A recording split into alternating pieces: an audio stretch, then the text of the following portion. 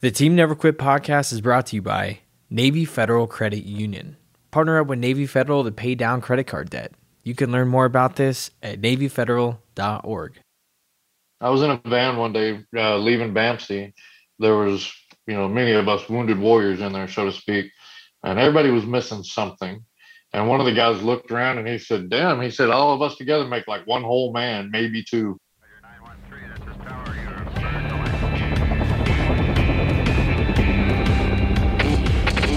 Never quit. Team Never Quit Radio. All right, everybody, welcome back to the TNQ podcast. I'm your host, Marcus Luttrell. Every week, it's my job to fire you up, to ignite the legend inside of you, and to push you to your greatness. Join me every week as I take you into my briefing room with some of the most hard-charging people on the planet. They're going to show you how to embrace the suck of life, teach you the values of working your ass off, and charge through whatever life throws at you. This is the Team Never Quit podcast. So buckle up, Buttercup.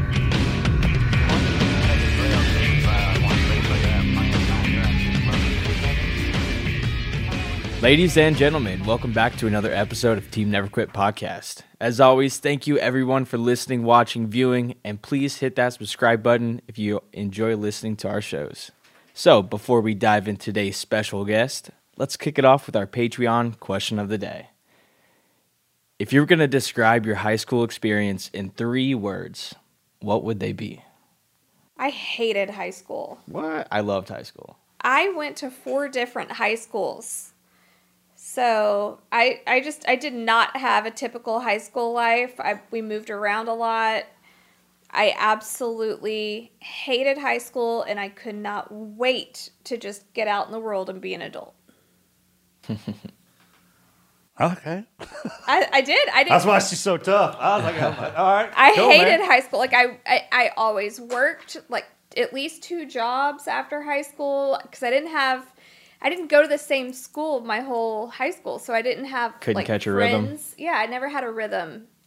I don't know. How about you, brother? Yeah, I grew up in a community where we had a big school, but outside of the town was like farming schools. As one of my friends graduated with a class of like 30 people. My class, I think we were about 80, close to 80 students. Anyway, one of my best friends, he was over here visiting the other day. He said he was from up north somewhere, and his graduating class, there was almost 2,000 students.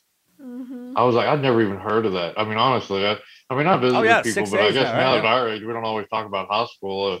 Usually talking about military or something, but right. When that does come up, it's kind of neat to, hear how people grew up. I graduated with 50 people. And it was very small, but Marcus graduated, you had like 600 people. No, I had 144. Oh, I thought you had a big school. 144. That's why you that's know a pretty everybody. Big class compared to ours. Yeah. It's huge now. I grew up in Willis, Texas, and it's world famous, and I had the best childhood. I had the most amazing experience. The people I grew up with in my town and in my school made it so much fun that people would come from other towns to hang out. That they still act like they're in high school. And we still act like that today. If you run across anybody and they say that they're a wildcat, they are. There's something in the water out there, whatever it does to us, man, but we are a tight-knit crew. I mean, we call each other and beat each other to death, man, but we freaking love each other. And every time our crew gets together, we talk about how wonderful our childhood was growing up at that place. Yeah, you did have like and everyone knows it. This is not a secret. Everyone around the surrounding areas knows how much fun we had growing up. They wrote stories about it in the papers before there was even a book on me. Thank you. I actually That's how you can look it up. I find newspaper how great articles. Is that? I find newspaper articles of Marcus from high school, and I'm like, nobody even thought about being in the paper when I was in high school. Like, it wasn't a thing. There's Marcus on the front page for jumping over 4 cars in like a karate kick, or for saving some cop's life on the side of the road that he gave CPR to. Let me tell you something. The kids I grew up with, man, if I went to a graduation the other day, and I was watching the kids up there, and they were talking about missing each other and the times that they had. When I graduated, I truly missed them. And that's why we still stay in touch. I may not talk to one of them, but I damn sure talk to somebody who does. Matter of fact, I heard a rumor that one of my classmates died. This is funny now. One of them died. I mourned his death. He showed up to the reunion. And I even told him I thought he was dead. I mean, so many people die around me. I just assumed that he had died, you know, and I kind of, and when he showed up, I'll never forget, he walked through the door. I was like, bro, I thought you were freaking dead, man. He's like, nope, right here. I was like, sweet, glad. Here's a beer, man. I did that with one of my classmates. I thought he was dead. Somebody told me he got kicked by a bull and killed. And at least maybe that was their perception. Which is believable where we're from. Heard. Yeah, and then I went back home to visit some folks. And anyway, they're like, man, we should go see Cecil. And I'm like, Cecil? I'm like, what, like visit his grave? And they're like, what?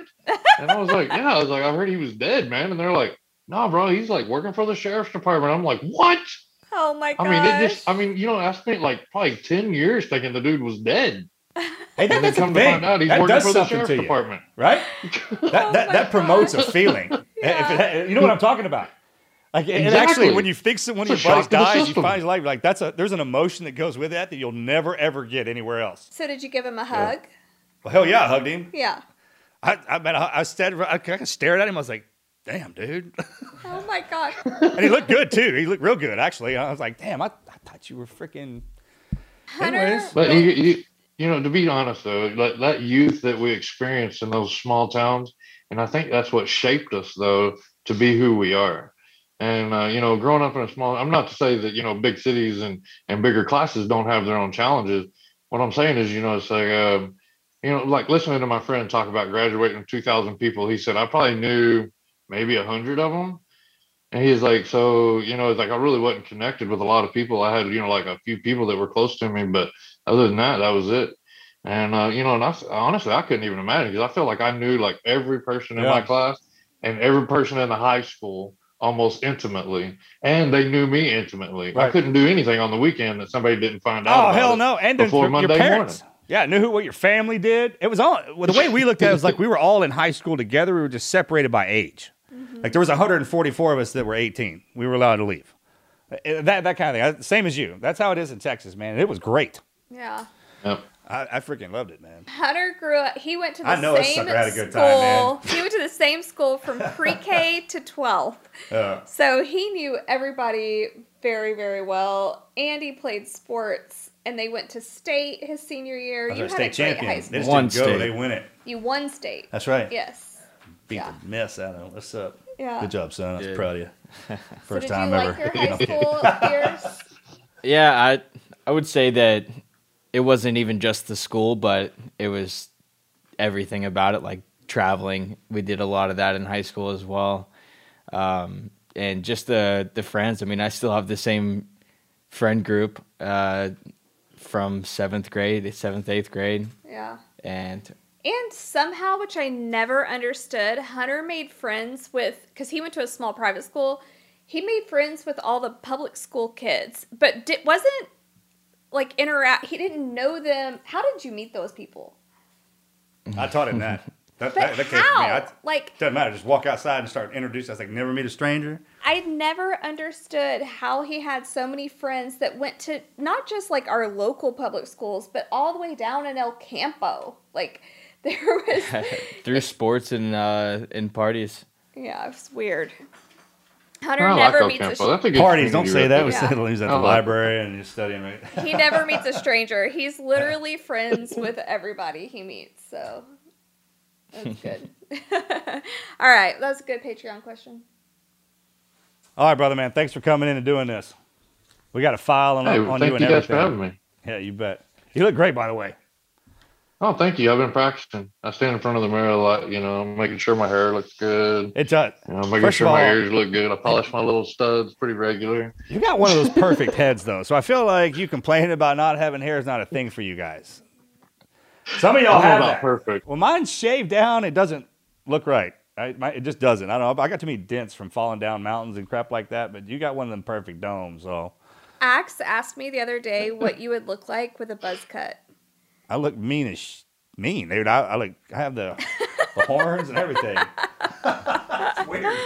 Well, I have to agree with you, though. I am a little jealous of some of those dudes that's got like that very symmetrical round head. And then when they shave it and then they have this like really long beard, I can't even do that because it's like this scar tissue right here. I can't grow whiskers there. So this morning it looked kind of cool. I had like this 2-3 day little gray salt and pepper thing going on, and it looks good. But after that, I have like a I don't know, like a Harvey Two-Face Batman character thing going on. Yeah. And it just don't feel right, So I got some weird scar stuff going too. Here's another thing. I noticed that when the salt and pepper stubble starts growing in, there's a few days it makes you look like a crazy sumbitch. Like you've been drunk and on a bent. You know what I'm talking about? As opposed to when we're younger and it's all black, it always looks good. But then as you get older, there's that phase that you have to grow when the white's coming in. Like Jack Nicholson on whatever crazy white looks like with freaking that guy. Yeah. Well, there's like this perfect morning when you wake up and everything just looks good. There is. That's the thing. I gotta start clocking that. One day, though. One day, yeah, it doesn't last. Maybe the next day, but you're pushing it on the next day. Yeah. You got to time that for like important events, like wedding, anywhere you want to go look cool. You got to back the clock up a little bit and let him mark it down. So I know that this thing's going to be on time. I never thought about that, bro. So you said that. That's hilarious. And yeah, the guys who can grow the perfect beards with the bald head, F those guys, man. Who cares about them, man? That's not even fair. I'm jealous. I'm just going to say it. I'm jealous. And I shouldn't be. That's not very Christian of me, but hey, whatever. I'm pretty good the way I am, though. Yeah, So a lot of people ask me about these little titanium studs in my head. They're actually for my prosthetic ears, and I feel bad that I didn't bring my ears, but I already have them packed up. I'm getting ready to go on a trip. But yeah, so a lot of people ask me, they're like, is that for your hearing? Is it like cochlear kind of stuff or something? I'm like, no, they're just really cosmetic. And then I've met this one person at the airport, and I was delayed for whatever reason. I stopped and have some dinner and grabbed a drink. And anyways, I could tell, I was like, she's cool. I really like her. Because she goes, oh my God, that's so cool. I can't believe you had your ears removed. And I was thinking, I didn't really have a choice. How should I play this? Because I was single at the time. I was thinking, she's kind of freaky. I like this, I'm like, oh my God. Oh, that's some kinky shit right there. I never even thought about it. She thought you had them removed? Oh my God. That's hardcore. I did not have them removed. No, I know, but I'm saying that. Yeah. And then I was thinking, how do I play this? Because she had like tats and everything everywhere and had some piercings, which I thought was super cool. But when she thought that I had my ears removed, I'm like, should I be play like this badass? Like, yeah, I didn't need them anyway. All they do is block wind and rain. I don't need that crap. But then I finally told her, I was like, yeah, I have prosthetic ears. I even have elf ears. I call them Dr. Spock ears, but Oh my gosh. I like do you wear those all the time? Because when you pull them off in front of people, dude, they freak out. Oh, I bet. Oh my god. Do you wear the Spock ones all the time? Because that would be cool.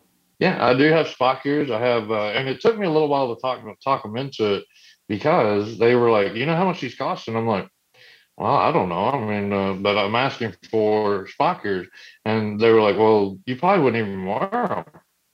Oh yes, they we would. were having a hard time justifying it, and I was like, "Guarantee I will wear them, probably more than I would my normal ears." Absolutely. So that is so funny. So, you want to see them? Yes. Is that what you're saying? Yes, we do want to see the Spock. Oh, okay.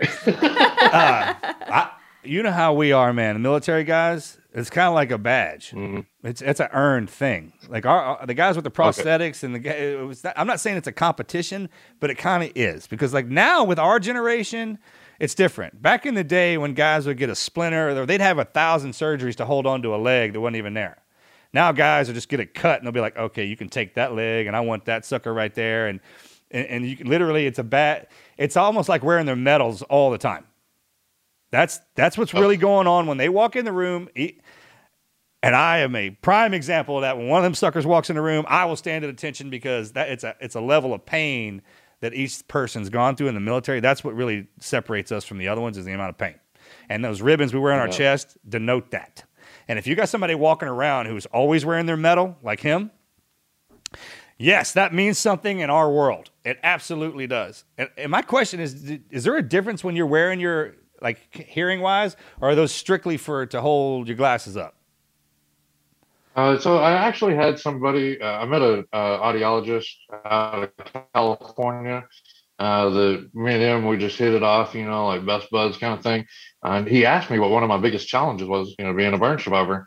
And I told him, I said, ironically, one of my biggest challenges is my hearing loss. And so he went the extra mile to make sure that I had top of the line good hearing devices with Bluetooth and everything. That's actually how I'm communicating with you guys now. Is my hearing aid connected directly to the Bluetooth, which isn't necessarily uncommon nowadays. But when I went to do the testing, he flew me all the way out to his office, and we did the testing there. And he did it with the ears and without the ears. And believe it or not, the ears actually do either capture or block ambient noise, and it does help the hearing, but just a little bit. Now, the unfortunate part is that I have a trade-off, and you know how that goes. There's always a trade-off. It Yeah, seems that's like what I was wondering. if I wear the prosthetic ears often, especially during the summer, I get sweat and stuff like that. And it gets kind of nasty, and I'm very prone to infection because if these get loose in like a little bit, then the body starts trying to reject it, and it automatically starts putting infection stuff there or what the blood cells, and because it's foreign, so right? it's a challenge. Yep. So Most people don't think about that. There's always a trade-off. Yeah, Sorry, most people go ahead. don't think about that when it's half in and half out. It's like it's still foreign to the body. And my question with the cochlear design of the external ear, when you're wearing different shapes, does it give you different hearing abilities? Have you practiced that yet? I mean, I think it just more like blocks out the ambient stuff, like outside noise, and so it's not maybe what you can hear; it's focuses what the you don't hearing. have to listen to. I'm just curious. sorry? I'm curious as to the shape of the ears, because you're a perfect example of how to explain this. Like with the shape of the ear, does it catch sound differently? Have you noticed that? Because you actually have different ones, or is it not that that things can hear better? It's that they don't hear a bunch of stuff. They only hear what they need to hear. I'm just I curious. think the cartilage, be honest, I think the cartilage actually plays a role. And so when you have just rubber up there, it doesn't, I mean, it's like I said, it blocks maybe the ambient noise, but I don't know that it actually captures the noise here. To be honest, I mean, I don't really know how that works. You know but what? I really feel like the cartilage plays a role. I never thought about that until you said that, and I've studied medicine long enough to know kind of what we're talking about. But your ear, the exterior ear, is like an antenna, and that cartilage vibrates and catches whatever kind of vibration hits that sucker. It rattles it, and all that goes in through those three little bones in the ear, and interprets that. So yeah. That makes sense. I never thought about it until you said it like that, but I mean, I don't know if that's on point, but it sounds right. So let's talk about you growing up. You said you grew up in a small town. Let's go back to hear your story.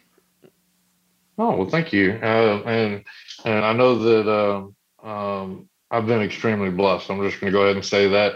But I'm going to start with telling you a good Texas story. And it kind of involves the ears, but it also involves, I guess, getting to know me a little bit too. So I grew up in a small town called McCamey, Texas, when I was younger, up until about middle school. And then I moved to Coleman, Texas, which is over by Abilene. And so West Texas versus Central Texas, there's a stark difference. Huge. But I love different worlds. I know, that's right. That's actually really unique because Texas seems to have like all these different climates and regions that it just brings it all together. It's like you can drive a couple hours and be in the desert, and drive a couple hours in the opposite direction and be on the coast. So, I say a couple hours. We know that's not true. It's like 5-6 hours. Right. Yeah, that's a couple in Texas. Anyway, so one of the trips I got invited out to McCamey, and I knew that I was going out there to the desert.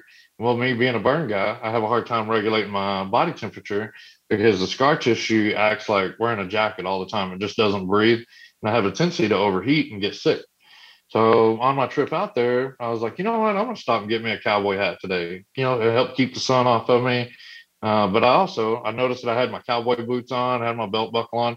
Felt kind of cool, going home for a change. And I was like, I'm going to get me a hat. Well, I stopped at the Western wear store out there. You probably know them, Woods Boots. Woods Boots out there in Odessa or along that area? I don't. No, I don't. Oh, man, I love Woods Boots. A lot of people know it. It's that if you get to Colorado City, there's one that actually looks like a fort that's got the wooden post and everything. It looks so cool. Anyway, so I had planned on stopping there, but I didn't make that one. Got into Odessa, and I was about to meet my friends, went to the Western wear store, and I told the little girl, I want to get a hat, but I don't know what size my head is. And I said, let's just start small and work our way up. My head, it really isn't that big. And anyway, so she brought over a couple of hats. the first hat she handed me, and it was like a child's hat, had the elastic band in it. And of course, it just barely sat on the crown of my head. That's not it. Well, I was pulling that one off. Well, she had that other hat. She had another hat in her hand. And I think, like a good salesperson, she figured she could just size me up, right? Well, she set that hat up there and popped it down. Well, when she did, both my ears popped off. Oh my They gosh. hit the floor and they were bouncing around. Bro. And I hadn't had my ears very long, bro. I like to die. Are you kidding me? I was so embarrassed. You were embarrassed. Oh, I don't even worry about you, bro. What would she do? That's good. That's good. That's a good story. I know you're good. So, San Antonio, maybe it wouldn't have been so bad because a lot of guys and gals went through their recovery. They're missing legs and arms and everything else, And so San Antonio was kind of used to seeing guys like me. And anyway, but there I am in this Western horror store out in West Texas. And you're right. I was putting myself back together because I looked like a hot mess. Good one. Come on, I got you, man. I thought it was super, man. Good job. So anyway, I'm grabbing my ears and I'm putting them back on. And anyway, I was bent over a little bit. I looked up and that little girl was just like, we scared her to death. I scared her to death and I didn't mean to. And I didn't even know what to say, man. I mean, I hadn't had my ears probably about 2 weeks at this time. And I honestly, I don't know. When I wear my ears, I feel like I got a lot of wind drag. I mean, it's like walking around with all kinds of wind drag. So when I'm like this, I'm really aerodynamic. I have to be careful not to, walk past two people, to walk past people too fast. They'll think I'm a speedster or something. But anyway, I put my ears back on and I could see that the little girl was just speechless, right? I didn't even know what to say. So the first thing that came to my mind was, I bet that happens a lot to you, right? Nice. She was not having it, bro. Nice. She Is this was the literally same speechless. store that's off No Country for Old Men? Have you seen that movie? Oh, yeah. Is that it? Do you know? That would be a good example. It looked like that out there in West Texas. Okay, so I know that one. I'll have to look that up, man. They're gonna bust my ass for not knowing a freaking store in Texas with cowboy boots and hats. That is so funny. So did she cry? Because I think I would have cried. Well, I could see that she was speechless and she didn't know what to say. So I just let her off the hook. I was like, maybe I'll just look around. So I didn't get a hat that day, which is actually one of the questions a lot of people ask me. Like, well, did you get the hat? And I'm like, I did not get the hat. It just didn't seem appropriate because, for one, maybe I needed to order smaller ears. I didn't know. This is my first time having ears in quite a while. Well, I get to I'll be back. I'm telling my buddies about it. One of my buddies is a Baptist preacher. The other one, he's a Vietnam veteran, and he was the one that coordinated the veteran event that we were doing. I'm sitting there, and you know how we poke fun at each other being veterans, like kind of like you were talking about the badge, but at the same time, one of our coping mechanisms is a bit of a dark humor. Absolutely. The Vietnam veteran, though, he was the one consoling me. I figured it'd be the Baptist preacher, but the Baptist preacher looks at me and he goes, "Dude, you could have got a free hat." I was like, "What?" And he said, "Bro, when your ears fell off, you should have grabbed your head and went, ah!" Right? and hauled ass out of there. And then hauled ass out of there. I was like, hey, look, instead of getting a bigger hat, I decided to go change the size of my ears. Hit her with that next time you walk in and just see the look on her face, man. Well, speaking of the size of the ear, the day that I went to get sized for my ears, the lady was like, "Hey, we're gonna walk around and let you look at ears." And I was thinking, what is there, like a room of ears that I can pick from? No, she was actually walking me around the clinic at seeing if I could pick an ear off of somebody that worked there. And I was like, I don't know if I'm comfortable with that. Oh my gosh. It just felt really weird. to mimic the ear. So did they design it off of pictures of your old one? Like from pictures when you had your originals? That's what I did. Yeah. Because I told her, I was like, well, it'd be cool if I had my ears. But apparently I had really big ears. So I ended up having to find a smaller set. Oh my god! Come on, that's funny, man. That is so funny. But you look like I had. Oh yes, that toe mirrors. Did you? Yeah. I know. I'm full of it today. Look like a truck with the door open. So funny, bro. Those are the moments I'm talking about. Like if anybody was to bring those out, that's the thing with veterans. Because usually in those moments, if you're dealing with a civilian, if that was another veteran, it'd have been on. If I was there, hell, right? Like some of our guys are so good at, man, some of our guys can pull some stuff like you can, and the girls can too, for sure. I was in a van one day leaving Bamsey, and there was many of us wounded warriors in there, so to speak, and everybody was missing something. And one of the guys looked around and he said, "Damn," he said, "all of us together make like one whole man, maybe two." Oh my god. Bunch of spare parts running around. Yeah, we got rooms full of them now. Oh my gosh. So growing Oh my up, gosh. sorry, I have to keep this on a task because sorry. of our timeline.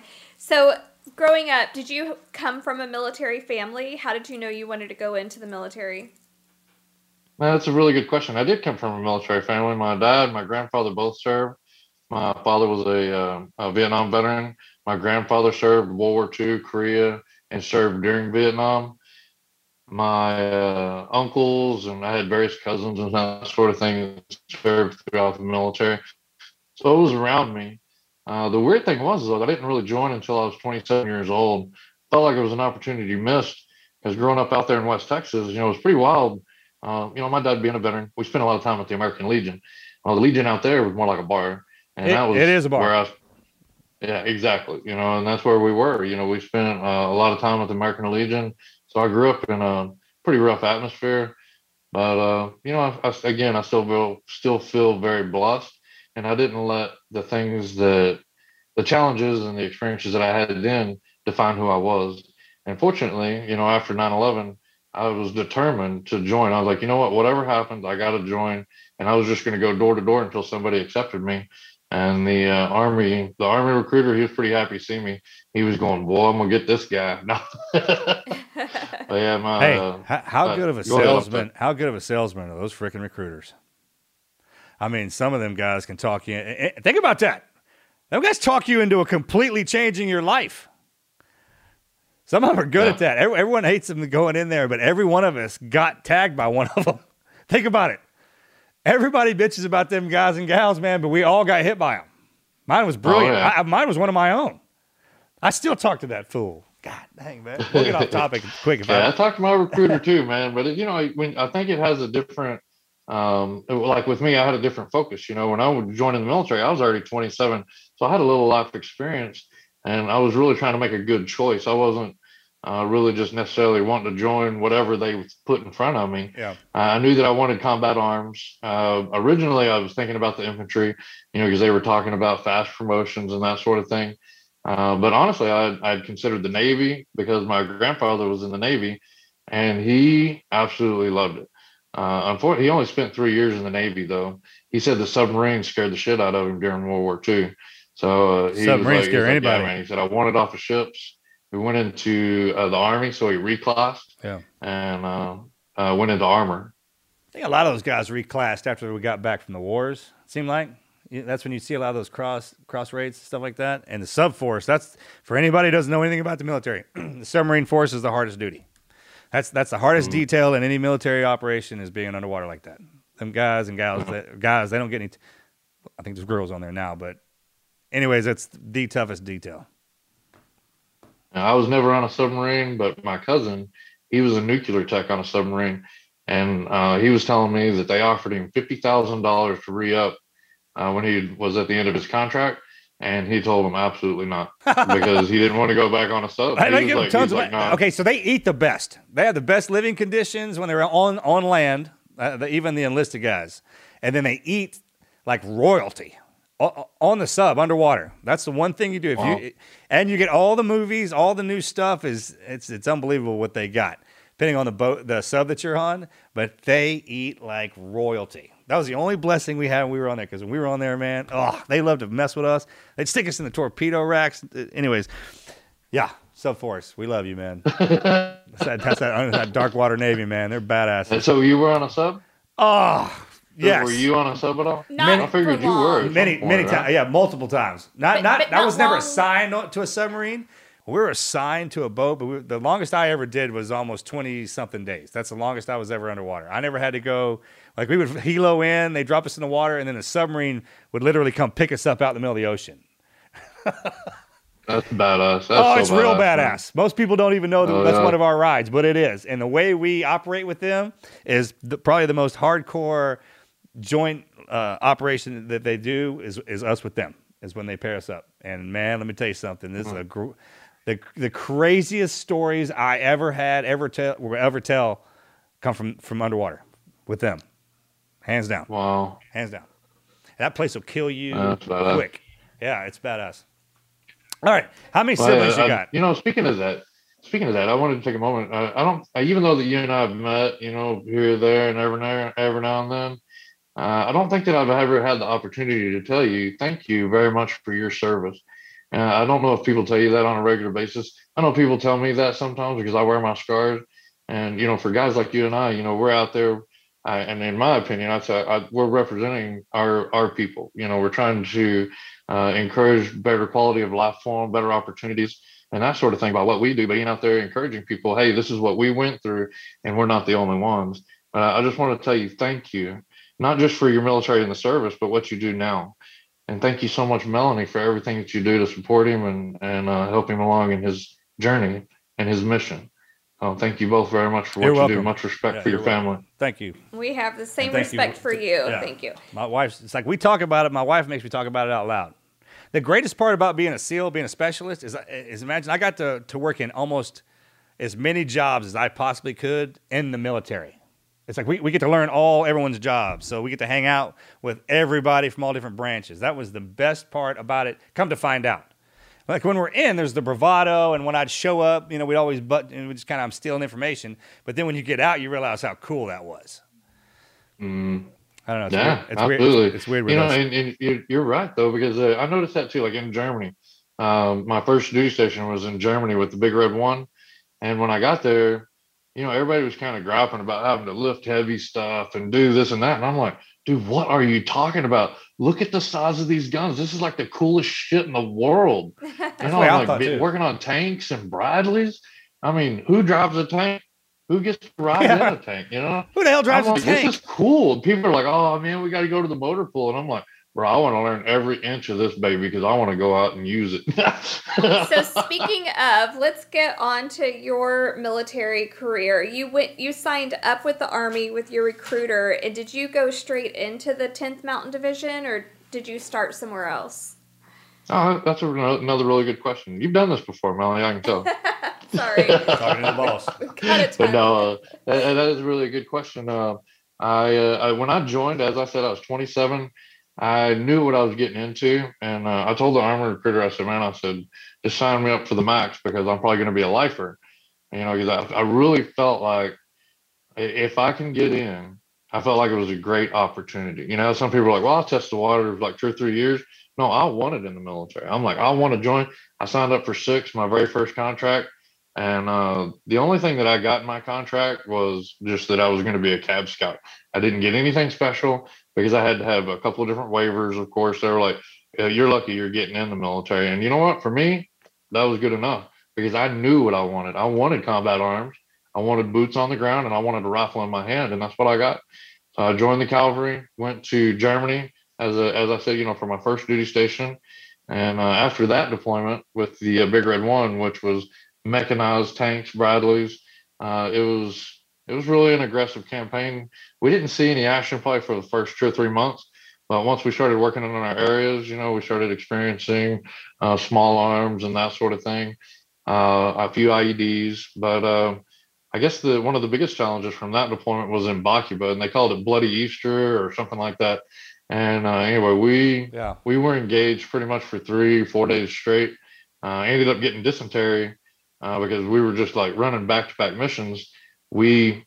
Long story short, we got attached to some guys as we were driving through. They were all light. All they had was light Humvees and artillery group, and they asked if we could help. Anyway, so yeah, we helped for like 4 days. We were running mission, just back-to-back mission. And we all looked like, you know, we'd been through it by the end of that week. Anyway, we finally got a hot shower and everything, and I was so damn sick. And then we had to go to the next duty station. But that deployment, man, I learned a lot.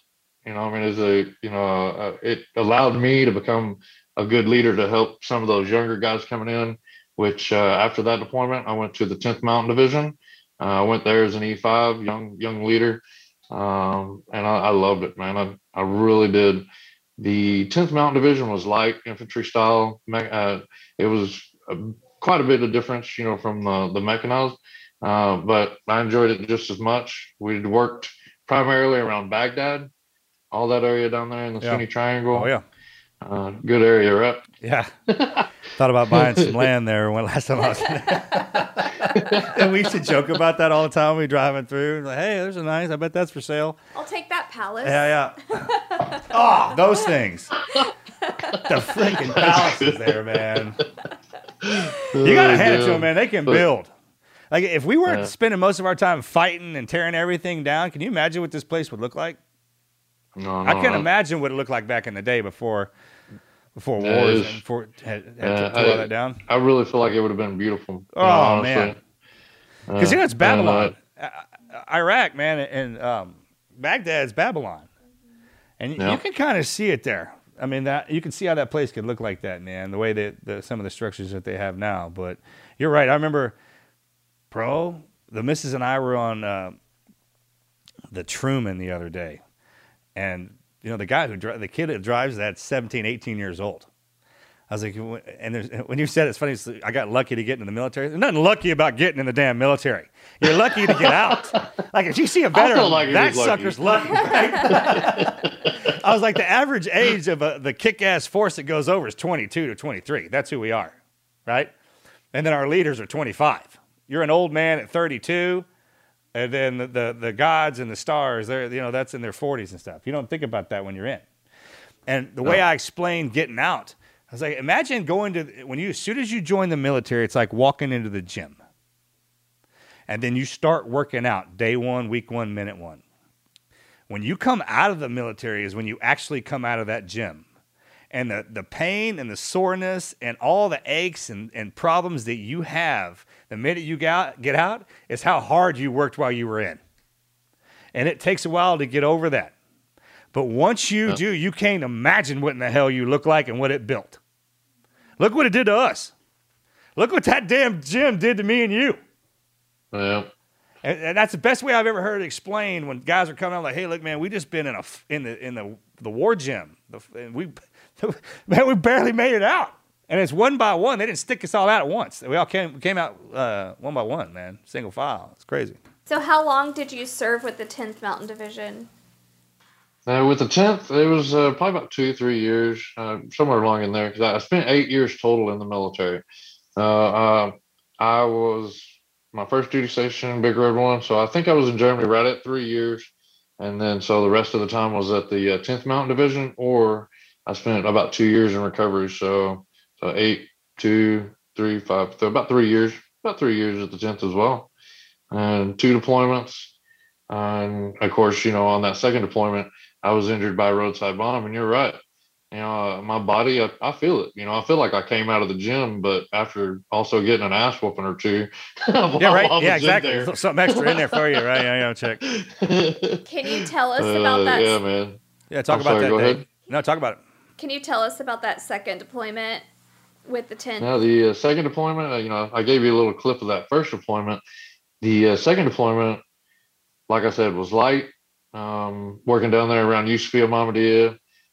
They're not fans of us, of course, and the first deployment, we didn't really run into a lot of people that were hostile at us. We worked with the Kurdish because we were up north around the Jabal Hammer, up above Tikrit. Tikrit was still pretty hostile, but some of the Kurdish that we worked with were super cool. And actually, I want to say a lot of the people that we interacted with in Iraq, I gained a lot of respect for some of those people, some of them I don't have as much respect for, because if you're not willing to help yourself, then, I don't have much for you in a sense. But there were a lot of good people over there that took pride in their country, took pride in what they did. Great people. They worked hard. Yeah. Great and people. They didn't mind us being there to help them.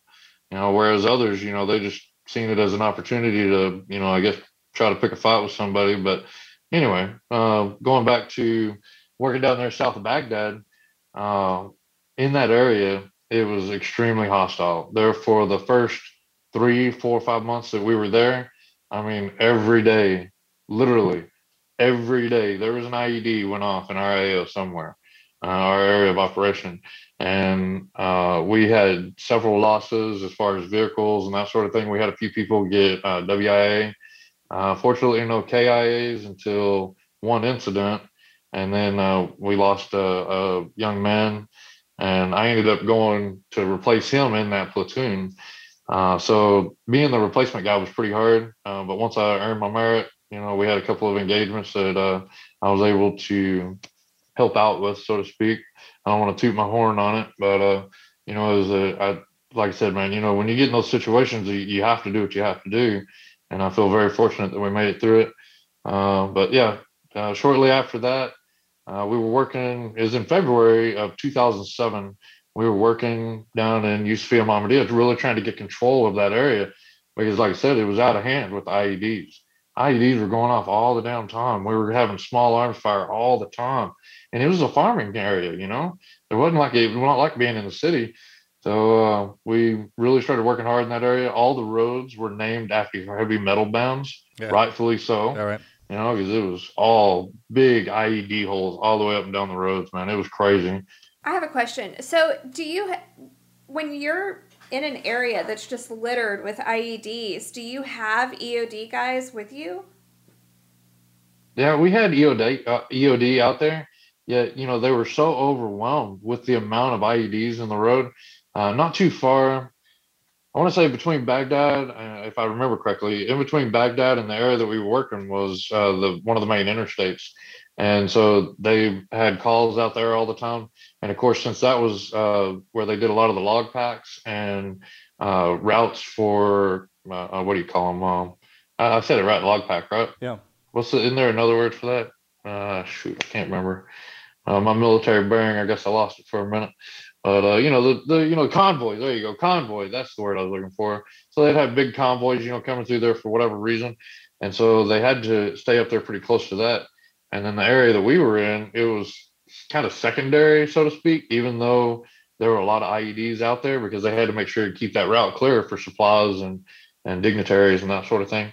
The EOD was out there. In fact, the day that I got blown up, we got a call to investigate a possible IED, and we were just going to go secure the site for the EOD. We feel like now, after, I've talked to some of my guys on the ground then, and I talked to the S3, my buddy that was the S3 then, he told me that they probably knew where we were, and they called to give us a location down the road, knowing about how we would travel. And there was an IED in between us and the reported site. And we started driving down Route Metallica, favorite band at that time, and my Humvee literally erupted. It was about 700 pounds of explosives buried in the road, and it literally shredded my Humvee. 3 of the 4 Humvee doors were blown off, and the entire top of the truck was blown off. I lost 3 friends. I survived. My driver survived. Very fortunate for that. Originally, right at the beginning, I was knocked unconscious for a little bit. Once I woke up, I did, what truck commanders do. I started trying to call up a radio report. I wasn't hearing anything on the hand mic. I knew I was hurt, but I didn't know how bad. But I could feel the flames around me. So I threw the hand mic down after I seen the cable was burnt completely off of it. The truck's on fire right now, right? Yeah, the truck was on fire still. And so, as I woke up and I could feel the heat and the flames and everything. And they had already retrieved the driver while I was unconscious, but they left me in the truck because they thought I was dead, which is the right thing to do, triage. But once I started pushing on my door, the only door left on the truck, it was embedded in like that dirt and the asphalt from the explosion. The IED literally went off right behind the driver's seat. I don't know how it didn't kill me and the driver both, but I mean, literally right behind the driver. I could have put my hand over it. It was incredible.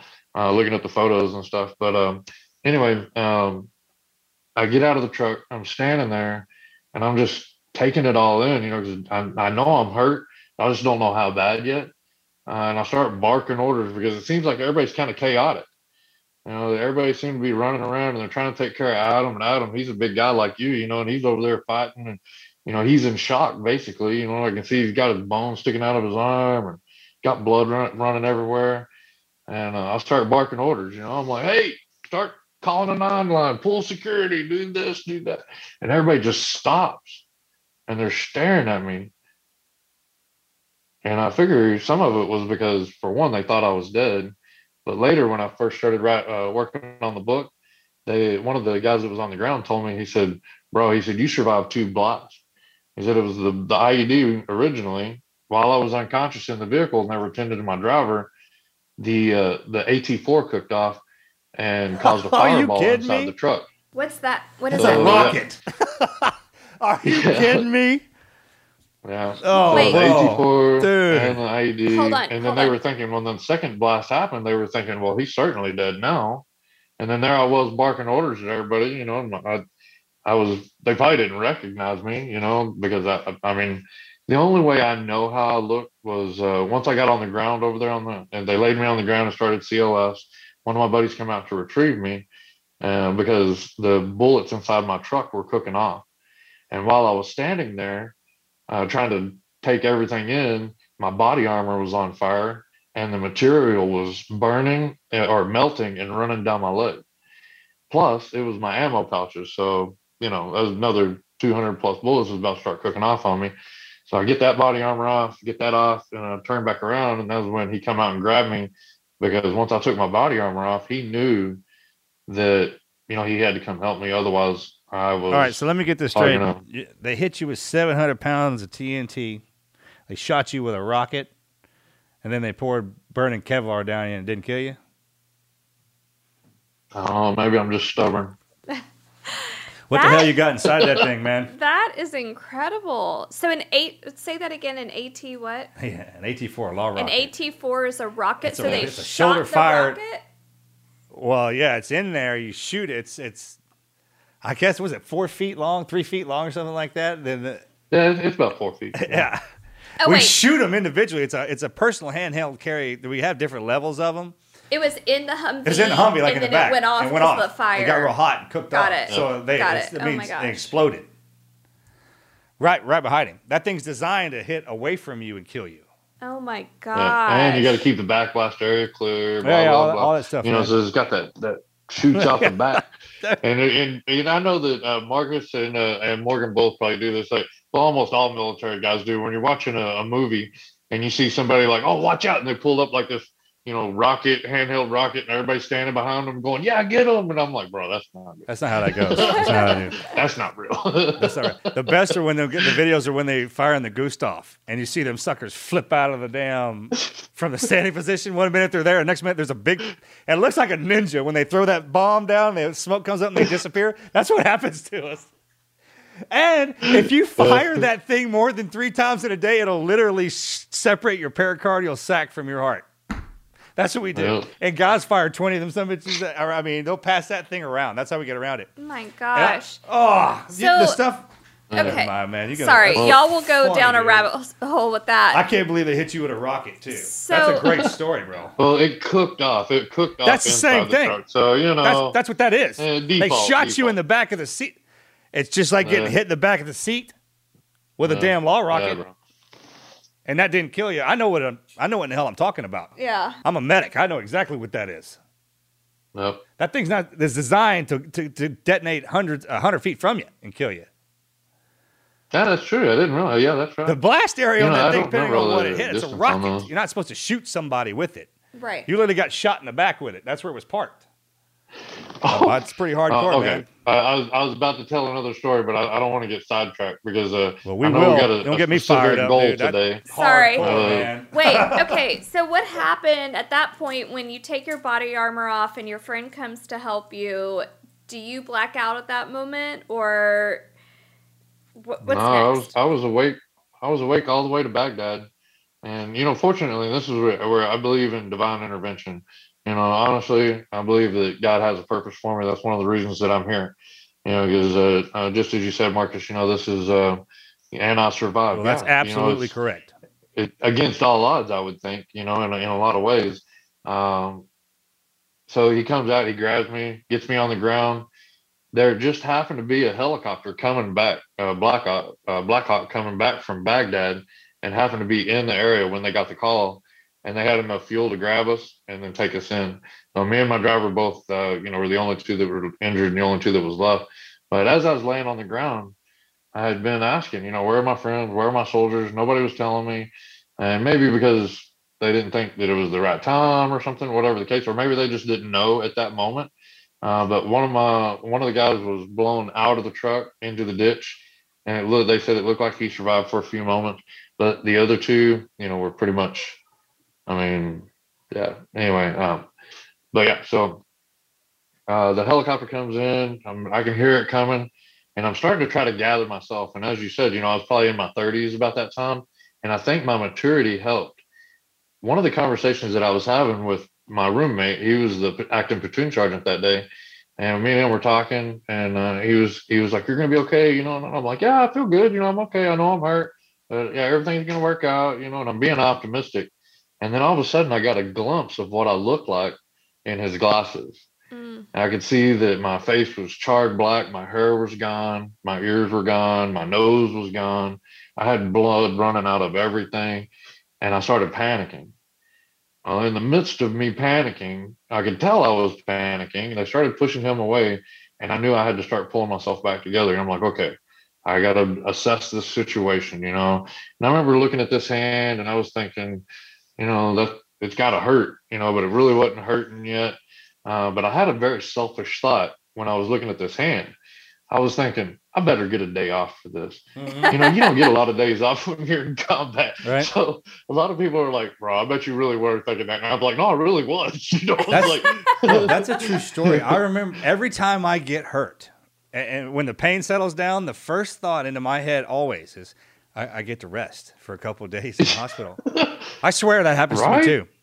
And it's comfortable because like, hey man, there's gonna be people there bringing me something to eat, man. I get to lay around. I did the same thing. I literally think it's a day off.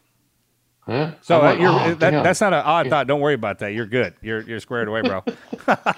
there's more than one of us out there. We get on the helicopter. We get on the Black Hawk, and we're headed in. My driver's with me, and we're talking. He don't know where anybody's at. He don't know where our guys are. I don't know where my guys are. So that's the only issue, that we're really faced with at that moment, that's bothering us. We get into the hospital at the green zone. He goes one way, I go the other. And while I'm in the OR, they're starting to cut my clothes off and scrubbing me down. And I remember asking, and I'd been asking everybody, I'm like, where's my guys? Where's my guys? And nobody would tell me. And then all of a sudden, Adam was gone, my driver. And I'm like, where's my driver? And they're like, oh, he's fine. He's over in the other operating room. And anyway, we're trying to put all this together. Well, the last thing I remember is there was this doctor standing up above me. I'm laying down on the bed or on the gurney, whatever it is, and they're prepping me, getting lines in me and this, that, and the other. And I remember looking at him, and he was like the only person that made eye contact with me, which was finally, I was like, finally, somebody made eye contact. And he's like, you'll find out where your friends are in a couple of months. I had no idea what that meant, but at that moment, I was medically induced in a coma that I spent the next 48 days in, I believe. It was like 48 was the actual number. But as you know, and if you don't, I'll tell you, it's not like a light switch, like, oh, I'll just wake up in the morning, once they take you off all those meds. There's this gradual comeback. So even that whole year, I was so heavily medicated that I don't really have a timeline of events, but I have a cornerstone. There's a cornerstone of what I was faced with. And it was when they came into my hospital room, and this day they said, Sergeant Harris, today we want you to take 10 steps. I was like, 10 steps? I was like, man, I'm a combat soldier. I'm going to own this hospital. Just getting out of bed was excruciating. The pain, it hurt in every bone, every joint, every muscle. And I was thinking, nope, I'm not doing it. And I really did quit before I started the fight. And that's what's sad about that. But I went about 3 days like that. And there were good people coming in to talk to me, physical therapists, occupational, blah, blah, blah, you name it, right? All these different departments. And everybody's like, we really need you to do the work. We really need you to do this. And I was thinking, nope, not going to do it. It's too hard, too painful. And then one morning, my mom came in. We were having breakfast, and she had to feed me because my arms were still out in airplane splints, which means my arms were literally stuck straight out. And she come in and she was feeding me, and we're talking. She was rubbing my feet because that's the only thing she could touch. Everything else was covered in bandages or stitches, one or the other. And so you're from head to toe covered, right? You're from head to from the movies. You're head to toe covered in white bandages with your arms flayed out, like a mummy. Like a mummy, right? Like a mummy, exactly. Head all the way down to my feet. And I remember she kept telling me, she's like, your family needs you. Your family needs you. And I was like, I'm here. And she's like, no, we need you to do the work. And I'm like, yeah, I'll get to it. Well, after she left, a few minutes later, my dad came in. And my dad, he was short, blonde-headed guy, had like these still cold blue eyes. And he just stands at the foot of the bed. And he's just standing there with his arms crossed looking at me. And this goes on literally for like 20, 30 seconds, and he's just standing there eyeballing me. And I'm like, okay, what is it? I know you got something to say. And he kept waiting, kept drawing it out. And then all of a sudden he said, are you done, soldier? I was like, excuse me, sir? Are you done, soldier? And it just washed over me. I had like this just wash, like, holy crap, I'm a quitter before I even tried to start the fight. Where did my pride go? And I realized right then I was not done. And I said, no, sir, I am not. And he turned around and walked out of the room and didn't say another word and left me with my thoughts. And I was thinking, yeah, I better get back to work. So Fathers are the worst. just think of about the that. perspective when somebody actually asks you that question. Are you done? No, I'm not. Well, then get up and get busy. Do what you're supposed to do to fix you. And I think you probably know that more than most. Oh, it's the worst. When the old man drops that on you. You know what I'm talking about? They steely-eyed, and they just stand there and look at you. It's the worst, man. Yeah, Well, I remember that part. Were you married at that time? I was married. I was, and she's still a wonderful woman. I give her a lot of kudos because she worked really hard to get me through a very long, hard recovery. Unfortunately, we just couldn't ever come back as a couple, and we could see that our animosity towards each other was affecting other people, and we made a decision, and anyway, but we're still really close. We're good friends. We don't agree on everything, but for the most part, we get along, and we have an opportunity to share with each other every now and then.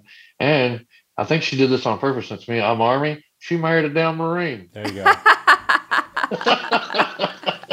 I said, did you do that on purpose? But I really like him too. I call him my husband-in-law. It's a He's a pretty good uniform. dude. It's their freaking uniform, man. Bastards. Oh my gosh. So you would say your parents really were your just guiding light through all of that, even though your dad didn't do it in a loving way. He definitely got you out of bed. That in his fatherly way. That's what it's supposed to be. Yeah. And not really supposed to like Sometimes that. we dude. need tough love, and I think that's actually something. Before we came on the air, that was something that we started talking about. Is the how, I don't want to say a lack of it nowadays, but I think in a way there is a lack of tough love. People are scared to express their opinions and stand by their beliefs because they don't want to hurt somebody's feelings or be canceled, so to speak. But there is a difference between social media bullying and I think the things that we experienced when we were younger, for the simple fact that the internet, it's endless possibilities of people mocking you. Whereas when you're younger, like when we were younger, we didn't have to compete with the internet, so to speak. It was like the people that were right in front of us. And then for the most part, it's like me, if I had a situation, we handled it. Yeah. Just saying. Well, I mean, Can't I do that talk nowadays. to a lot of our guys, and even some team guys, and they'll read something online and it says somebody talks some smack. I was like, dude, that's like watching a commercial and telling you that you're fat so you'll buy their damn diet pill. Yeah. Like, what are you even talking about? It's probably not even a real damn person. It's not. Mm-hmm. It's not even a real person. That's why guys it's just like any other game. It's our virtual game. You can jump in that sucker, and you're a player in there. You're an influencer. Everyone's got titles and names. Everyone wants to get away from titles and names, and the only way you can do that is to add more names and titles. That's just the way it is. I mean, that's human nature. So remember what it is that when you're playing with it. Look, we didn't have it, so that's how I know. And if you're born into a world where that's always there, then it's a part of it. I don't understand. I see it. I can comprehend what's going on, but we just got to learn. How long did it take you to recover, to take those 10 steps? How long was it after that? that is a great follow up because I didn't quite go there. I wanted to give you guys an opportunity to come back with some feedback. But yeah, when my dad left, and I take that back. He did say something. And when he left, when he walked out of the room, he literally just looked at me and he said, "Then get your ass up and start doing the work." And I did. I had to. And it was not easy, of course, but I did turn those 3 steps because the first time I went to take a walk, well, I mean, it was just excruciating, right? And I had 3 little tiny shuffles, and that was it. And then when he came in and put me in perspective, I turned those 3 steps into 10 to 20, and so on. And it wasn't easy. I mean, it took weeks, of course, weeks, and maybe even a couple of months. But intense physical therapy, literally, that was my job at the time, was going back and forth to physical therapy to get my mobilities back and start building my strength back. But once I started doing really well, but the recovery itself, it was probably 2 years, 3 years, and that was back-to-back surgeries, going back and forth to the doctor almost every day, every week for sure at some point. But to date, I've had about 80 surgeries. Nice. Been very blessed, though. Wow, we actually good. celebrated the 80th. That's a good one, bro.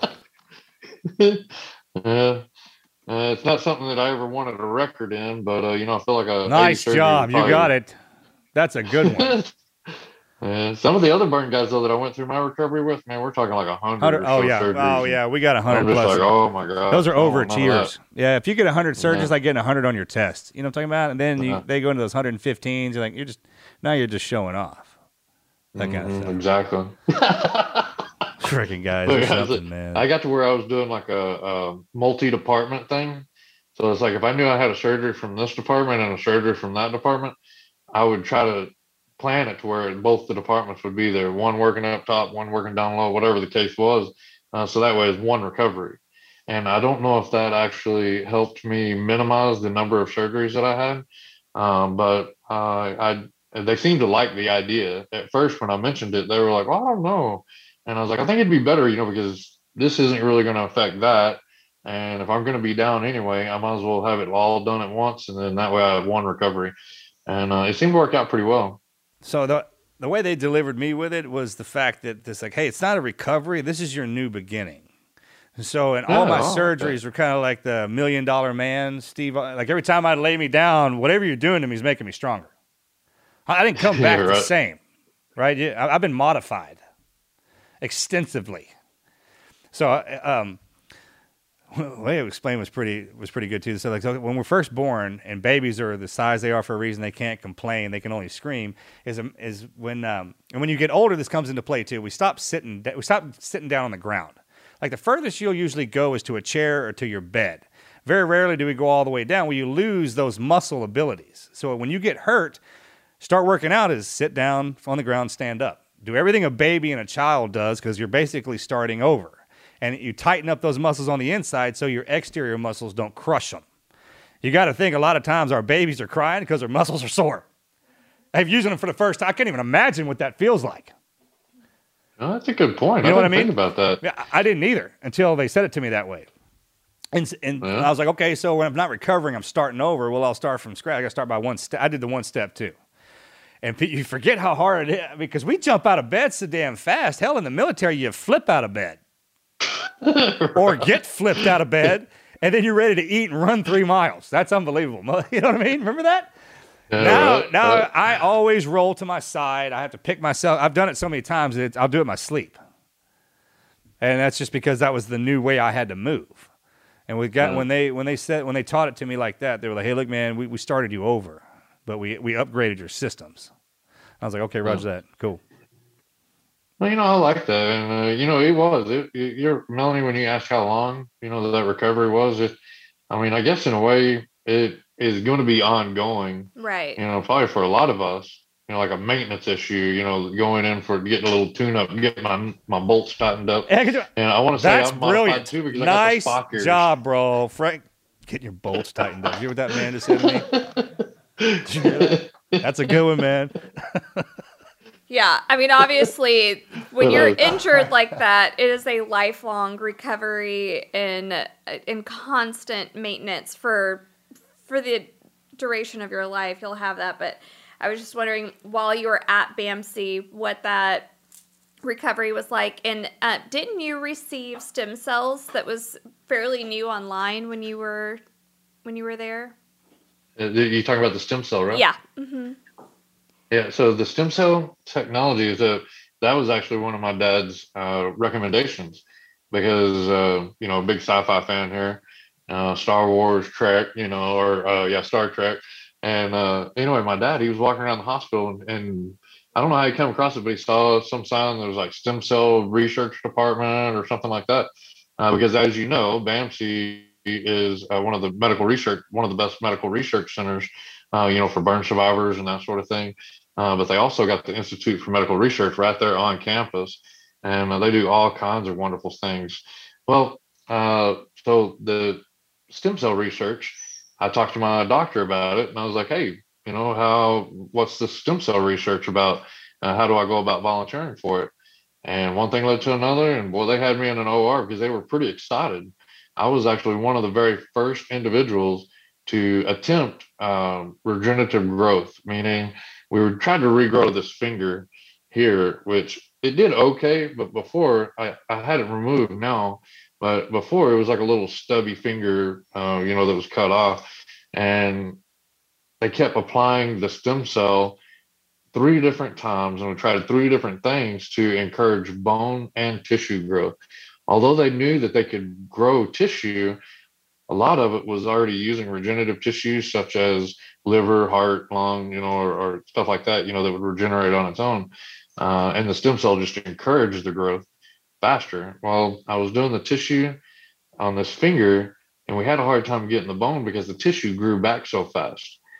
Yet we did have some success. The bone grew about, I think it was an eighth of an inch, and we grew about a half inch of tissue. This is while you're wearing it? This is you're talking about on your hand? Yeah. Yes, sir. Right here on, so what do they, what's the concept and they were about it hoping now? that it would lead into something else. Well, think about how hard that is. You're wearing it around while it's trying to do its experiment. What do they do now? Do they grow it in a lab and then attach it? Is that how they do it now? Do they grow the whole thing in the lab and then attach it? No. So they were applying it to that stub. So I would have to go in, they'd have to cut the top of it and like cone it out, right, fill it up with stem cell, and then cover it up. One of the issues is that we couldn't get the bone to grow fast enough, or we couldn't leave the stem cell on it long enough without it healing in order to actually encourage the bone growth. Were you moving around? Yeah, I mean, that's why they just kept it covered. Oh no, they just kept it covered. Yeah, so normally it wasn't really functional. Yeah, you got to have that hand immobilized for that to work. The minute you move that thing, it'll come as a foreign object. Right. Well, then that was part of the issue too. So I had to go into the clinic almost every day, and they would check it, reapply stem cell, and that's why I said it. Since I was the first person to try it, there were trial and error, so to speak. Well, after the 3rd surgery, I was kind of like that, talking about the mobility and stuff, because I had to always keep it up. I had to keep it in a fairly comfortable position to make sure that it was trying to grow and develop without disturbing it. That's unbelievable that did that. Yeah, about 2 months of that, and I was like, I'm done. Because I was like, y'all gonna have to find another guinea pig. I'm done. I was like, I'm done. But the fact that we had some mild success. The fact that it grew an eighth of an inch while you were manipulating it and moving it around in an environment exposed to the elements, everything the elements designed to attack it, and it still grew like that is very promising. Well, but you didn't have that in a controlled environment. Well, that research turned into something else, though. The doctor that was pioneering the stem cell research there at that time was Dr. Stephen Wolf. And what they've done is they've turned it into like a spray gel now. And instead of burn survivors and other people that need to have donor sites, so like taking the good skin and putting it over burn sites, they use that paste now instead of taking skin, and that paste encourages the skin growth faster. Oh, awesome. So that way they don't have to do the donor. It's only a matter of time. So That sucker comes in a Oh, spray bottle. Are doing you it kidding me? now. You get a burn, dude. You can go to the store and get a spray bottle and Oh yeah. what? I mean, that's where didn't that's think about going. that. That's exactly. Once we get that starts happening, and you can see that. And for what you said is on point too with BAMC, and it's the premier. That's because we're there. Yeah. I was like, I mean, it is an experimental trial and error, and war is horrible, but you got to understand what also comes out of that. Us, we come out of that, and then our people Absolutely. in their environments try to better us because they're presented with us. And it's some people look, I mean, like, hey, this is the way we advance. It's through guys like us, man. So that's unbelievable. That stem cell thing with its growing while you were manipulating it was amazing. yeah, that's really incredible. I mean, yeah, it might not have worked what the goal was for you, but by seeing how fast your tissue grew with that, they were About that. able to Yeah. pivot and help other people. So from now on, when there's really bad scar tissuing, they can just use. That's only a matter of time. Yeah, they can use that instead. That's crazy. I mean, you kind of You want to see go that get an whole abrasion. area. You want to go Oh, get I'm so scuffed sorry. up. Go ahead. I was thinking the way the human body works. If you go scuff it up and you remove some unwanted part of it, and then you got that spray over and it comes back brand new. I mean, there's your use. Yeah, right there. I hadn't actually seen the end results, but I got to looking it up one day because I was getting ready for an interview, and I was going to try to have an article, and I come across that where it showed that they were coming out with that paste, and I was like, holy cow. And that was several years ago, so Right. I'm sure that it's probably advanced Oh, even bro, more now. every day. Melly and I that's ran an good. event a while back where this lady, she said something on stage. She goes, technology will never be as slow as it is right now. Which means every second that sucker speeds up. Yep. And The stuff you bought last week is already obsolete, I'm sure. right? And how about like when it comes to tech, people are like, hey, what's good? Should I use this? I was like, if it was built in 2015 and after, it is so high speed that it's unbelievable. And even the things that we would come online in the early 2000s and like, hey, yeah, is it good? I'm like, it's all good. It's all brilliant stuff, man. It's just you can see the generational difference between it. It's funny, man. Well, Shilo, so can you? Sorry, we're. We kept you long enough, man. We're good. What are you doing now, and how can we help promote whatever you've got going on? How can people find you? Well, thank you very much for asking. And, I just want to take a moment to step back to the stem cell. I just became a yes guy. And this is going to lead into what I'm doing now. Is I didn't intend on being a motivational speaker. I didn't intend on being an author. I didn't intend on a lot of this stuff, And in fact, early on in that recovery, after my whole dad incident where he's asking me, are you done? I realized that I wasn't done, but I didn't really know what I wanted to do because my entire business plan was stay in the military until I can retire and then get out of the military and go to work at some high speed job like FBI or CIA or something. I mean, literally, that was my whole idea. That was my career plan. And then when something like this happens, I had to recalibrate everything. And I didn't really know what to do. I didn't know what my calling was. As I was walking around the hospital one day, I walked into a conference room and there was a group of people there. I thought I was just looking for my doctor's office and I thought that was it. And I popped in and basically I was in front of everybody. They were all facing. And then the lady that was presenting, she turned around and she was like, oh, are you our guest speaker? And I was like, I'm not, but I can be, kind of joking around. And I really was joking. I had no idea anything about speaking. And she goes, well, do you have a couple minutes? And I'm like, I'm actually looking for my doctor's office. And I was like, I do have a few minutes. Well, we sat in there and did some Q&A. One thing led to another. They liked what I said. They liked my flow. And somebody asked me if I'd speak an event. And that is literally how it started. Yeah. That event led to another event and then another event and then another event. And I just kept saying yes because it felt like I was serving the community. It felt like I was still serving, my wounded friends that don't wear their scars the same way that I do. And, there's so many times that, with me having the scars on the outside and I'll be in a group of veterans and people will come up and say, thank you so much for your service. And I'm like, thank you very much. And these are my friends, because I have to bring them in because I feel like that's one of God's purposes for me. So yeah, I've been speaking. I authored a book. and I didn't even know that I wanted a book. But I met a writer. Her brother was a ex-Green Beret. He and I got along really well. They put us together. We wrote a book called Still Will. I think I sent you. I might have sent you guys a copy. I'm supposed to send you a copy, but I'd be happy to send you a copy. But so yeah, we wrote the book, and then one thing led to another. I've done this, I've done that, and I've been so very blessed. When COVID happened, we lost a lot of work, of course, and kind of recalibrated. So I went back to school for a little while. I've been getting into ministry some. I really enjoy ministry. I really enjoy religion in general for the simple fact that, as you probably know as well, faith, regardless of what it is, can get you through your worst days, your darkest moments. And one thing that I really like about Team Never Quit is because Team Never Quit and what the Luttrell family stands for is exactly what my dad told me, or what he asked me. Are you done, soldier? And I think that that's the question that all of us that have ever donned a uniform should ask ourselves. Are we done? Are we really done right now? What happened to your pride? What happened to your mission? What happened to your calling? Are you going out there and living your best life? That's the question that I think that everybody needs to ask themselves is, am I done in this moment? But I can tell you, and I know that you can too, from Team Never Quit, you're not done, and you can't quit. You have to keep pushing forward. Yeah. Well said. Yeah. Thank you so much, brother, for coming on and talking to everybody. I have 2 follow-up questions that I'm out of pure curiosity. Is your dad still alive? No. No. Oh, I'm so sorry. And what happened Good question, though. What happened to Adam?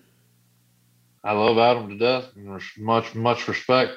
He came to visit me a couple of times, and then one of the recent times that we spoke, he said, "Shilo," he said, "I love you." He said, "But I need my space." He said, "I'm trying to leave all that behind me," because he was a young guy. He came straight out of high school, got his TA-50, got sent to Iraq. A couple of months later, he's blown up, and he's got to figure out, what the hell he's going to do with the rest of his life.